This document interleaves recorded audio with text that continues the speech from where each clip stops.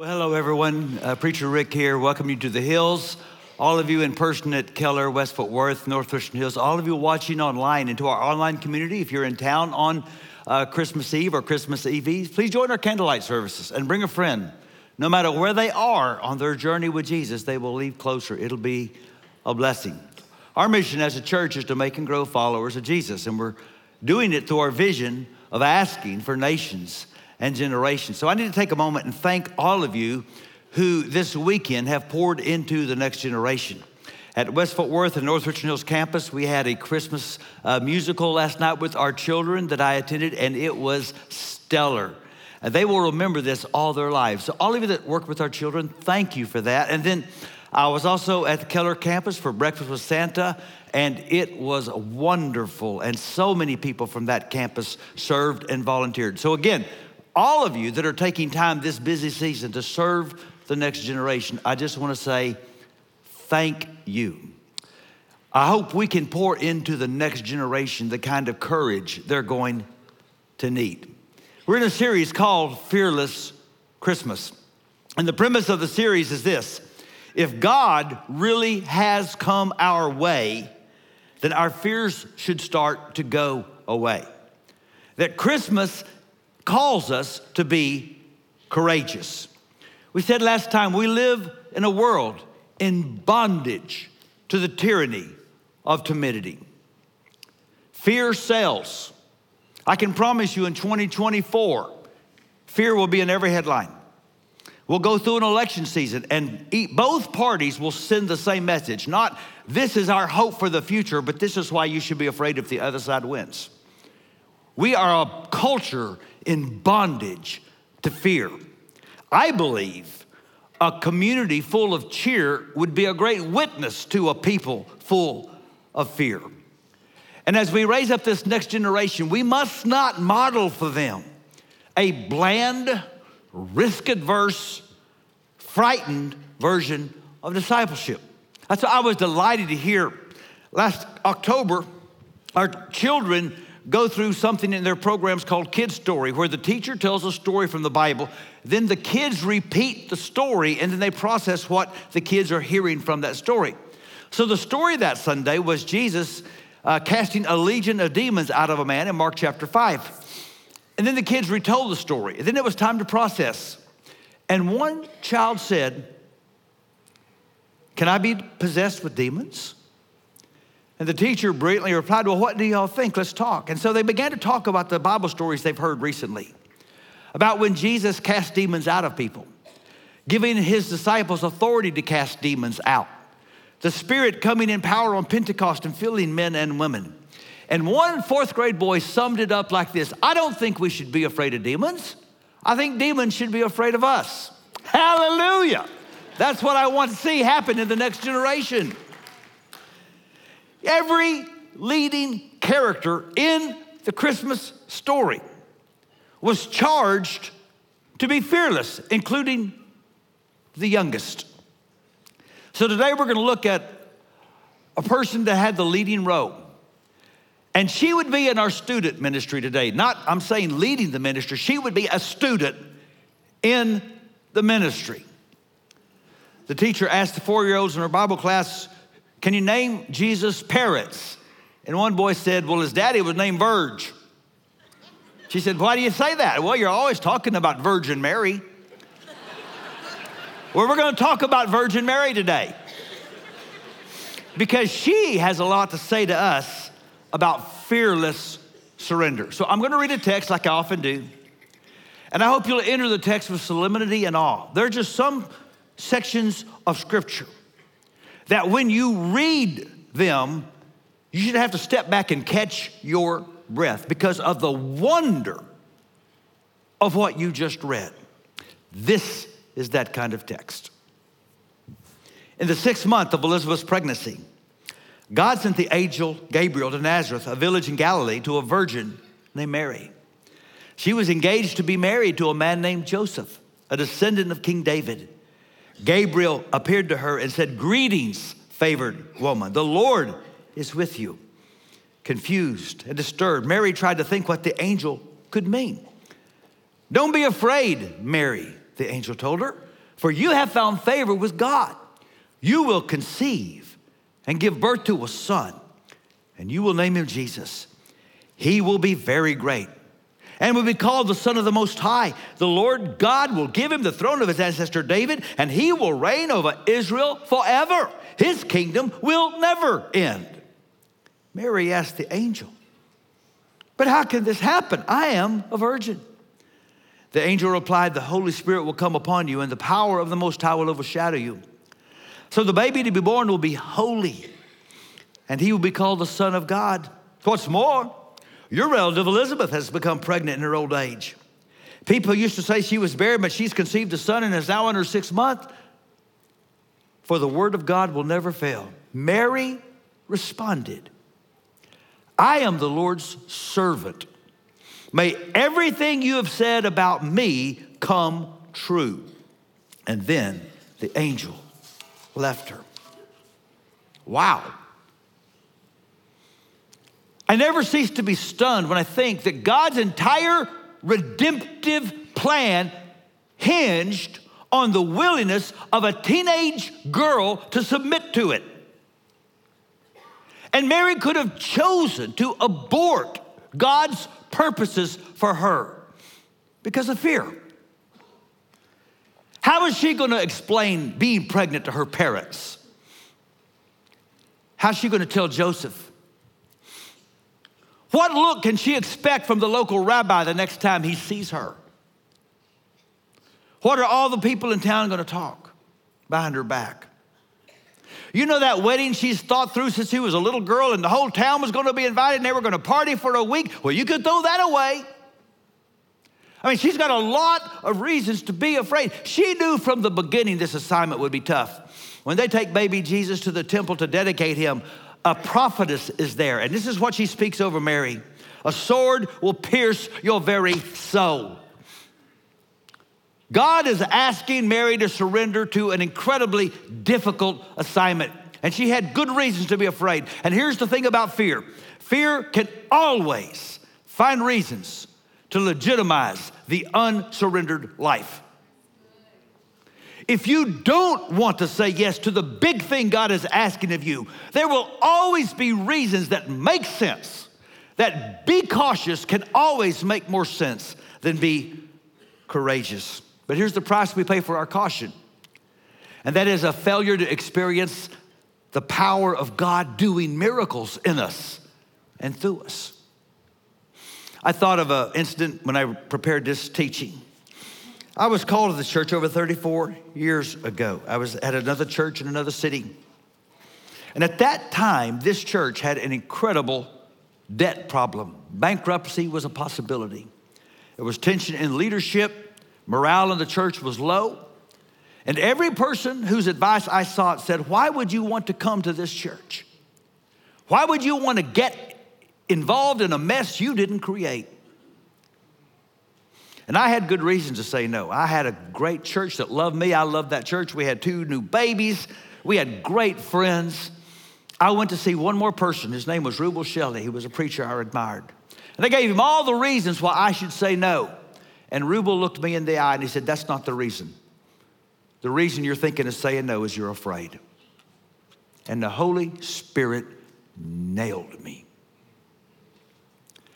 And I realized I could not live my life deciding which assignment I will accept from God and which I will refuse based on how afraid it makes me.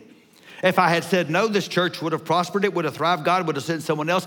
I'm the one that would have missed out on the wonders and the miracles I've witnessed because I said yes. Mary isn't sure what she's signing up for. She says, I'm the Lord's servant. I hope everything you said about me comes true. But she doesn't understand what that's going to be. But she wasn't asked by God and chosen by God because of her capacity to correctly understand. She was chosen because of her willingness to courageously surrender. Martin Luther said there's 3 Christmas miracles. God became man, a virgin conceived, and Mary said yes. And she was highly favored because she believed God and she surrendered to whatever journey that belief required. See, Christmas calls us to make the same pilgrimage with the same amount of courage. That God is going to ask of each of us something that is going to demand surrender. And fear is always going to give you a reason to say, that doesn't make sense. But here's the message today. First, don't be afraid of where surrender will take you. You got to understand that evidently heaven doesn't equate favored with easy. Thomas Holmes, a psychologist that developed the stress test, that gives you like 35 points if you lose a job, 50 points if you get married, 25 you move to another city, even 14 points for going through the Christmas season, because we all know it's stressful. And according to the test, if you add up to 200 points, you're in a place where you could experience a mental breakdown. Well, a Bible teacher named Bridget Coons applied the test to Mary. 50 points just for having a baby. More points for having an unplanned pregnancy away from home with nobody to help you. More points for living in poverty. How many points do you get when a king puts out a hit job on your baby? And she added it all up and she came to a score of 424. Now, even if that's exaggerated, you got to understand that when God said, Mary, you are favored, here's what that meant. An unplanned and scandalous pregnancy. An extremely uncomfortable trip late in her pregnancy to a strange city to have a baby with no family around to help. Lifelong poverty. Lifelong subject of gossip and innuendo. Years as a single parent. Sibling conflict. His brothers thought Jesus had a Messiah complex. And all parents know how tough it is when your grown kids don't get along. Hometown rejection of her firstborn. And don't forget, Mary was there to watch Jesus be executed. Now, if that's how God treats his favorite, why should any of us be shocked by the challenges that come with discipleship? See, Mary knew she was saying yes to a life of disruption, because you cannot follow God and stay where you are. And the thing about God, if you follow him, he doesn't promise that he's going to take you to a place where there's no reason to be afraid. It's like when Jesus is in the sea, walking on it, the disciples are in a boat, it's a terrible storm, and Jesus bids Peter come out to the water. He doesn't say, oh, Peter, wait. Wind, calm down, wave, be still. Okay, Peter, it's safe now. Come to me. He called him in the midst of a fearful situation. Because God isn't in the business of canceling fearful situations as much as he's in the business of canceling fear in our hearts when we are in those situations. And he cancels fear by making his presence known. Mary, the Lord is with you. Emmanuel, God is with us. Maybe that's why the best known line of the best known song of all time is this. Even when I walk through the darkest valley, I will not be afraid, for you are close beside me. I just have to ask, is there some place you haven't gone because you've been afraid that God's been asking you to visit? You haven't signed up to serve an Academy 4 and mentor a fourth grader, or advocate for an asylum-seeking family, or just show up at Next Gen Ministry and bless kids and teenagers? You haven't signed up to join a rooted group or even be in a community group? You're afraid to tithe and trust God with your offerings. You're afraid to pick up the phone and call a counselor and say, we need to come see you and talk about our marriage. Or to go to CR on Thursday night and just say, I've got an addiction. I need some help. Or maybe just to invite the person you office with to come to a candlelight service. And there's always a good reason. You can always find a reason to let fear keep you where you are instead of move where God wants you to go. Let me just remind you, though, God is not sending you. God is going with you. I will not fear because you are close beside me.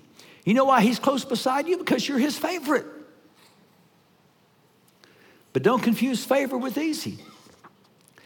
Don't let fear keep you from where God wants to take you. And don't be afraid of what surrender will cost you. Because surrender is like pregnancy.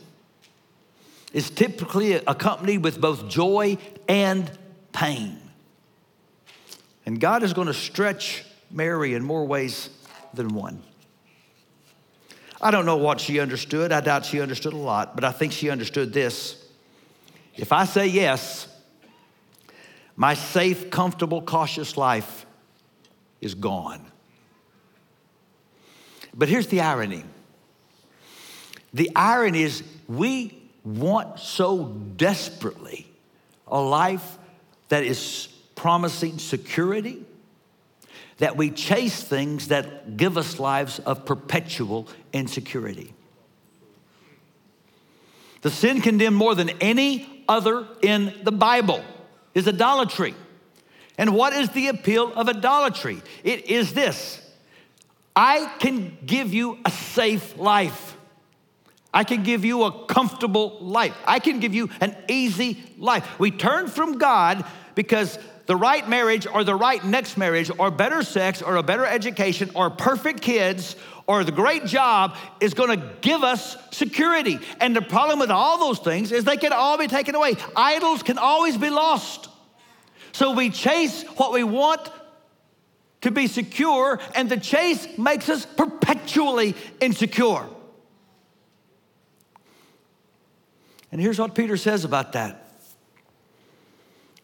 Don't fear their threats, don't be frightened, but in your hearts revere Christ as Lord. You need to center your life, and you need to make as the object of your most fervent worship and pursuit someone you cannot lose. Mary was willing to be a mother because she already had a master. And surrender came with a cost. But unlike the fearful who hear God give them a great assignment and pray the prayer that we've all prayed, Lord, your will be changed. Mary prayed the prayer of the fearless. Lord, your will be done. It came with a cost, but it brought her the Christ. You can always live fearful. It'll always make sense as you look at what you might lose if you live courageously. When you live faithful, you realize there are things I'm going to lose if I live cautiously. And that's what we got to tell the next generation. Don't give up what it will cost to live a scared life. Gary Haugen, who started International Justice Ministry to rescue kids from sex trafficking, wrote this. After we have poured into our children all the good food and shelter and clothing, after we provided them with great education, discipline, structure, and love, after we worked so hard to provide them every good thing, they turn to us and ask, why have you given all of this to me? And the honest answer from me is, so you'll be safe. And my kid looks up at me and says, really? That's it? You want me to be safe? Your grand ambition for my life is that nothing bad happens. And I think something inside them dies. They either go away to perish in safety or they go away looking for adventure in the wrong places. Jesus, on the other hand, affirms their sense of adventure and their yearning for larger glory. Let's not give the next generation Christianity as a hobby. Christianity is a pitiful hobby. You need a hobby? Get one. Take up sewing, learn an instrument, try pickleball. I did, it's a lot of fun. But Christianity was never meant to be something you sprinkle on your life to make it a little easier. Christmas reminds us that from the beginning, the story of Jesus is calling us on a journey that is challenging and costly and consuming and so worth it because each step is infused with the presence and the power and the possibility of God. Why do I want to settle for safe and miss the King? And so I read with great delight a testimony given by a man named Daniel Nageri. He's an accomplished children's author. He's also a believer. And here's why. He was born to Muslim parents in Iran. And his mother, a very successful doctor who had a life of privilege and status, became a follower of Jesus. And she put this little cross on her rearview mirror. And she went to her car one day after working in the hospital, and there was a note in her car, "Madam Doctor, if we see this cross again, we will kill you." And young Daniel is obviously wondering, well, how much does my mother believe in this Jesus person? He writes, "My mom took the cross down that day, and then she got a cross so big it blocked half the windshield. And she put it up.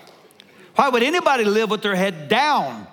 Besides, the only way to stop believing something is to deny it yourself, to hide it, to act as if it hasn't changed your life. Another way to say it is that everybody is dying and going to die of something. And if you're not spending your life on the stuff you believe, then what are you even doing? What is the point of the whole thing?" It's a tough question because most people haven't picked anything worthwhile. But Daniel's mother did. And she took Daniel and they fled to America, sought asylum. And he became a follower of Jesus because he had a mother that chose mission over safety. Surrender will cost you the life you could settle for, but it'll give you the life you were meant for. See, I believe we were meant for a life where impossible is normal. I believe we were meant for a life where the presence of God is real and we know He is close beside us. I believe we were meant for a life where we're helping to spread a kingdom that will last forever and not building petty little empires that are going to crumble right after we die. I believe we were meant to be participants in the redemptive mission of God. And we can be. But it's going to take surrender. But surrender still brings Christ to the world. The call of Mary is the call of all of us. Will we say yes to God's invitation to be used by the Holy Spirit to carry Christ to a world that needs Him? Or will we abort God's purposes for our lives and just see how safe we can stay? I can assure you that fearful Christians are going to make no impact on a world in bondage to the tyranny of timidity. The mission's not for the cautious, it's for the courageous. But if God really has come our way, then shouldn't our fears start to go away? I wasn't sure when I wrote this message if anyone would need it. And then I preached it at 8:30, and oh my goodness, I heard from so many in all stages of life. I was especially remember my conversation with a young man, first time to our church. He's 7 days sober. And the first word he heard in AA was, "You're going to have to surrender." And the first word he heard at church is, "You're going to have to surrender." And that needs to be the word we tell the next generation. So Erwin McManus, he's been at our men's conference, tells a story when his son was about 8 or 9 years old. He sent him to a church camp. Thought that'd be a great thing. The kid comes back from camp. He's putting him down for bed one night, and the little boys are frightened. Daddy, stay with me. I don't want to be in the dark alone. Why? Because of demons, Daddy. See, he went to church camp. They told demon stories. Erwin said, I should have sent him to a pagan camp. They tell ghost stories. Daddy, don't leave. I'm afraid of demons. Now, what's Erwin supposed to say? He's supposed to lie and say, oh, demons, they're not real. He's supposed to tell the truth and say, oh, demons are real. Satan's the prince of darkness. He's probably got people here right now watching us. Son said, Daddy, please pray I'll be safe. But Erwin didn't want to raise a boy to worship the idol of safety. He said, son, I won't do that. What I will do is pray that you be dangerous. I'll pray that you be so dangerous that demons flee when you come into a room. And the boy said, Daddy, pray that I'm really dangerous. Did you know that demons really are afraid of us? Because nothing intimidates the darkness more than a surrendered servant of God who's going to take Christ wherever they go. And so, church, scare hell this week. Be God's favorite.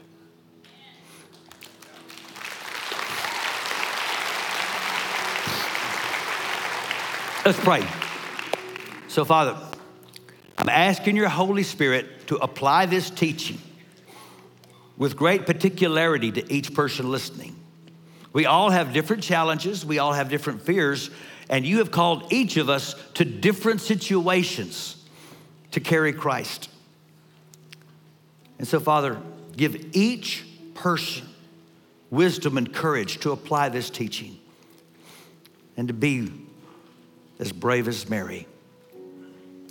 And may this Christmas Jesus come to us, and may Jesus come through us more powerfully than ever before. We pray in his name. Amen.